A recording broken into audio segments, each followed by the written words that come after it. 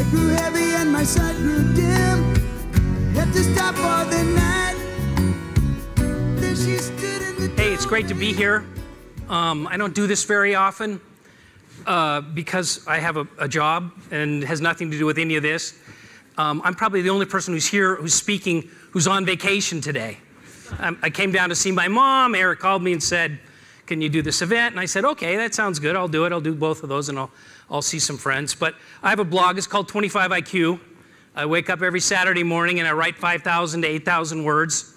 And I write about technology and business and investing. And one of the things I believe that Warren Buffett believes is if you can't write it down, you haven't thought it through. So that process of writing every Saturday and posting helps me think. And it reveals where I have errors in my thinking and where there's the underpants gnomes problem. You're probably all familiar with that situation. But it's helpful to write, and I've written 200 posts 200 weeks in a row without missing a single week. So I find it very helpful. It's also helpful at my age to start sort of sharing some of my knowledge because I'm unusual in that I'm the oldest person at the place that I work. And this is a young person's industry, and I think people my age have a lot to contribute. And so that's why I write, and that's why I'm here. So my blog is 25 IQ. On Twitter, I'm at Trent Griffin. I'm not content marketing. I got nothing to sell, except I'm going to tell you a little bit about what I've learned, mostly because I have good judgment, because at times I've exercised bad judgment. So I'm going to talk about missionary versus mercenary, and this is a key point that I believe very strongly, which is not only is the best way to succeed to be a missionary, you're going to make more money. And it's sort of like, I have this guy who I really like a lot. His name's Charlie Munger. I've written a book about him. And the point that Charlie makes is that somebody who has a mission orientation, Bill Gates, Zuckerberg, Bezos, people like that, not only did they build more successful companies and more lasting companies and employ more people, but they do better financially. He said, Mark Rich, you wouldn't want to be Mark Rich. He's rich, but who would want to have that legacy? And so the thing about the missionary meme is it was created probably by John Doris. My research goes back to like 98. And it's basically, you can see the differences here between mercenaries and missionaries. And the reason why missionary orientation is so important is startups are hard and most fail, and you're going to have times you're going to have to get through some serious crap, right? And if you believe, if you have a cause, you're going to find a way. If you're a mercenary, you're going to bail. And mercenaries sometimes succeed, and that happens. But they don't succeed as often, and they don't succeed as big. And I'm from Seattle, and one of the things about Seattle is we got a lot of pioneers. San Francisco's got a lot of pioneers. And the attitude in Seattle is missionaries. And so you got Microsoft, you have Amazon, you have Starbucks. Companies get formed up there. They don't bail. They don't say, God, I'm worth $1 billion. Time to cash. I'm going to go buy that island and windsurf, right? Missionaries have a cause. They have teams that have a mission. All of these things that Doerr talks about are ways that make you a success. And you will have a higher probability of success if you're a missionary. Some people are just mercenaries. In my own life, only once in my life have I felt a missionary calling. It was 1994. It was in the ramp up to the internet bubble. And I decided to go all in. And for 5 years, I was all in on a startup. And the reason why it's so interesting in the context of this meeting is this startup was the most unlean startup of all time, is my thesis, right? The startup was called Teledesic. This is Andy making the same point, but same belief, mercenaries succeed more, probabilities higher. But anyway, in 1994, we created this company called Teledesic. And it's a non-geostationary satellite system bringing broadband to the world, started in 1994. And the thing that was crazy about it was because the satellites spin around the world and the world spins, you have to spend $9 billion before you get a penny of revenue. Right? Is there anything that's less unlean than that? And you start to look at the list of things that this startup had. We had regulatory risk, we had market risk, we had technical risk, we had financial risk.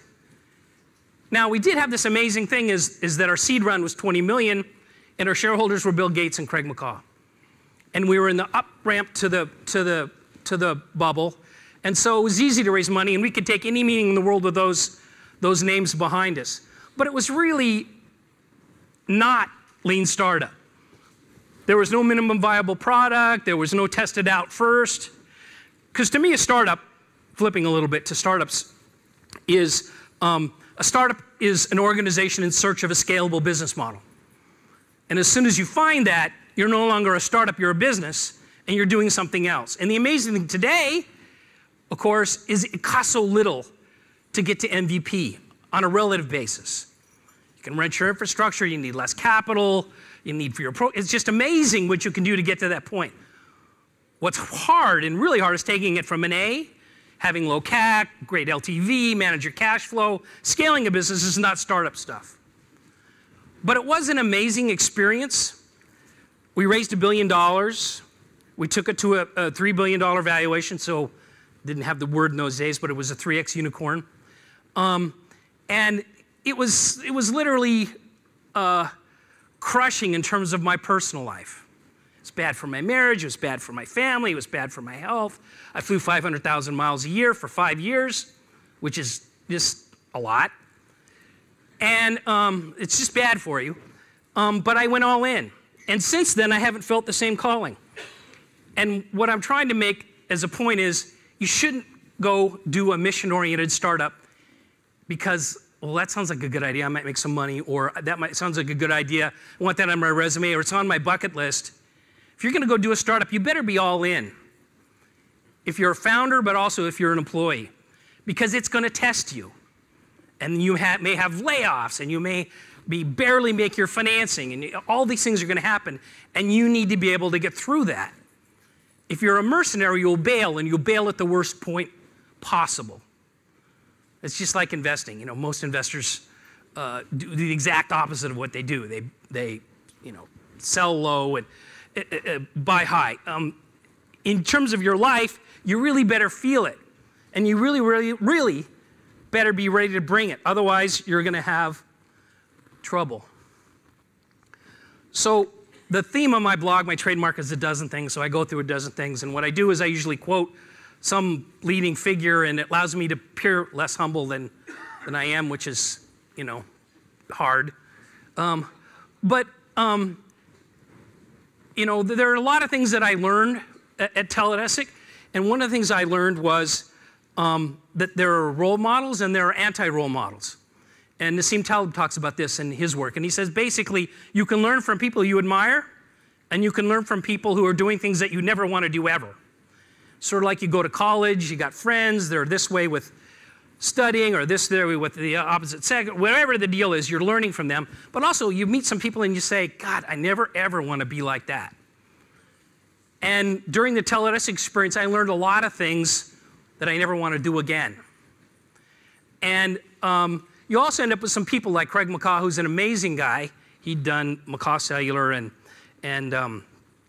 we did Nextel together after I was involved in the private equity firm. We did a number of things.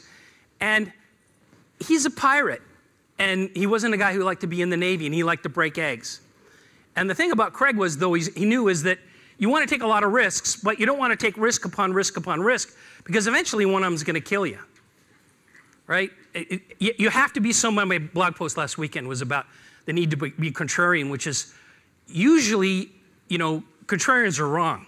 This is what Bezos says. Usually contrarians are wrong. But every once in a while, there's something where the contrarians are right. And when you see that, you need to bet big.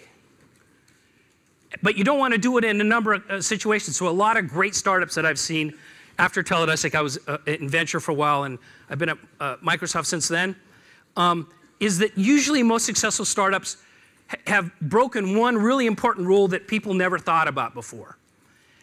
And because if you break more of them, one of them is eventually going to get you. So, with Airbnb, you might say the initial reaction to some of the VCs who saw the pitch was, well, what if one of these people is an axe murderer? Just people who are just uncomfortable. Like, they're going to be in your house. You're breaking this rule. And it turned out to be the right rule. And with Bill Gates, who I've known for a really long time, it was something a little different, which was they had a rummage sale at his high school and they bought some timeshare on a deck, and he had access to a computer when he was in junior high school, and he had this amazing positive experience, and he said to himself, everybody's gonna want this. Everybody's gonna want this. And he said, in their house. And people like Ken Olsen said, that's ridiculous, should never have a PC in a house. But everybody's gonna want this. He knew it intuitively. He was breaking a rule. And he went all in and he had a mission around it. And talk about a guy who was focused. Bezos, same way. He's a missionary. So I guess the first one is my Craig McCaw lesson. The second one is not everybody's cut up for the startup life. It's scary and there's a lot of uncertainty, and you think about, God, if I fail, you know, my colleagues aren't going to hit their mortgage payment. And then there's this other third point, which is sometimes in your life, you're more able to sell out and your family has to be into it because you're going to be into it. And if you don't have a supportive family and spouse, if you can't work out these rules, it's really difficult. The fourth one, the 500,000 miles. Oh, God. Being in an airplane that much is really unhealthy. You're at altitude, you're in a tube, there's radiation, you're getting dehydrated, you're not exercising, you're not moving. There's a lot of things you can do in the air to stop that, but it's really physically hard on you. I feel like I'm still paying a price for those years. The other interesting thing about Teledesic was, it's this satellite and it's in space and it's spinning around the world and it has to be completely contained. So it's all the systems that have to be dealt with. You got physics, you got electronics, you got computers, you got communications, you got every form of engineering, you got business plans, you got regulators. And so the biggest takeaway I have is almost everything in life that's technically interesting and important involves trade-offs. Go look for a house, got a location, costs too much. Go to the suburbs, you got a big yard, you can't, you got 2 hours to get to work. But in satellites and in products, there's always interesting trade-offs. And it was especially true in space. And I learned a lot and I applied it in my personal life. I guess the next thing is about the positive feedback loop and the network effects associated with hiring great people. We had amazing missionaries, everybody believed in the cause. It was crazy. But then the internet bubble popped and we had to deal with it. And one of the most interesting things about the Teledesic story, which I like to write about someday, is we had $400 million in the bank, internet bubble popped, the technical issues were gonna stop us, the antennas weren't quite there, there's a number of reasons. There's actually a system a guy named Greg Weiler's building that might actually do something very similar to what we wanted to do, but it's later. But anyway, but the one lesson really I learned was, the more great people you hire, the more great people you can hire. It's totally a positive feedback loop. Rand, when he was up here with his speech, was saying he would have hired better people, fewer people earlier. And the thing that's so important is those great people attract great people, because great people like to work with great people. And so anytime you can get a positive feedback loop going, it's a good thing. Quality shareholders matter so much. Optimizing your round, you get a little bit more pre-money, and you got a bunch of morons as your investors, sorry. You know, high quality shareholders, you save you so much brain damage. We had the best shareholders in the world. They were patient, they invested when we wanted. We had some great people like Prince Halaweed Bintal and Craig and Bill, other people. And we started to have some investors who were contractors. That was a disaster. But even in small startups, I see people make the mistake of optimizing for the highest pre-money when they should be really thinking about, how can I get venture capitalists who are smart, who are patient, who are going to help me raise my next round? Those are the things that really matter. The last one's just sort of a joke, but space is big, you know? You don't go up very far to have space, and trying to do things in space is really, really hard. And it sort of relates to the next one, which is there are no electrical outlets in space, so everything has to be powered in space. So you read about these small sats, these CubeSats, and you say, oh, that's cool. We can just light those things up to do communications. Imaging is not the same as two-way communications, and so it's harder. But there are some things coming that I think are important and good. Cellular is spreading fast, but there are always some areas like when we had the Ebola crisis in Africa, satellites were very important in providing communications to the links. I'm almost out of time here. I'll go down to the last one. This is the shortest speech I've ever given, by the way. Billionaires love space and rockets. You know, when you send a rocket off into space, you're just lighting off a huge bomb that's got a nozzle that sends it in the right direction. And, you know, Bezos and a lot of these guys who like to do the stuff they're doing, Paul Allen and Musk, and it's huge. It's fun to light off a bomb. It's like a cherry bomb when I was younger, or an M80. You'd light it off and you'd see if you could drive a can up into the air. And having fun, having shareholders that we had at the time, Bill and Craig, was really a lot of fun, because people who have fun and people who are smart really make the hard work of making a startup so much easier. Because most startups fail. It's a power law in terms of financial success, but it's also more of less of a power law, but still a power law in terms of who has impact and who changes the world. I'm glad to be here. The reason I'm here on my vacation is I think all of you can change the world. I think we need to find work for 3 billion people, meaningful work. And that means more startups, more innovation, and more new businesses. With that, I'm 10 seconds over.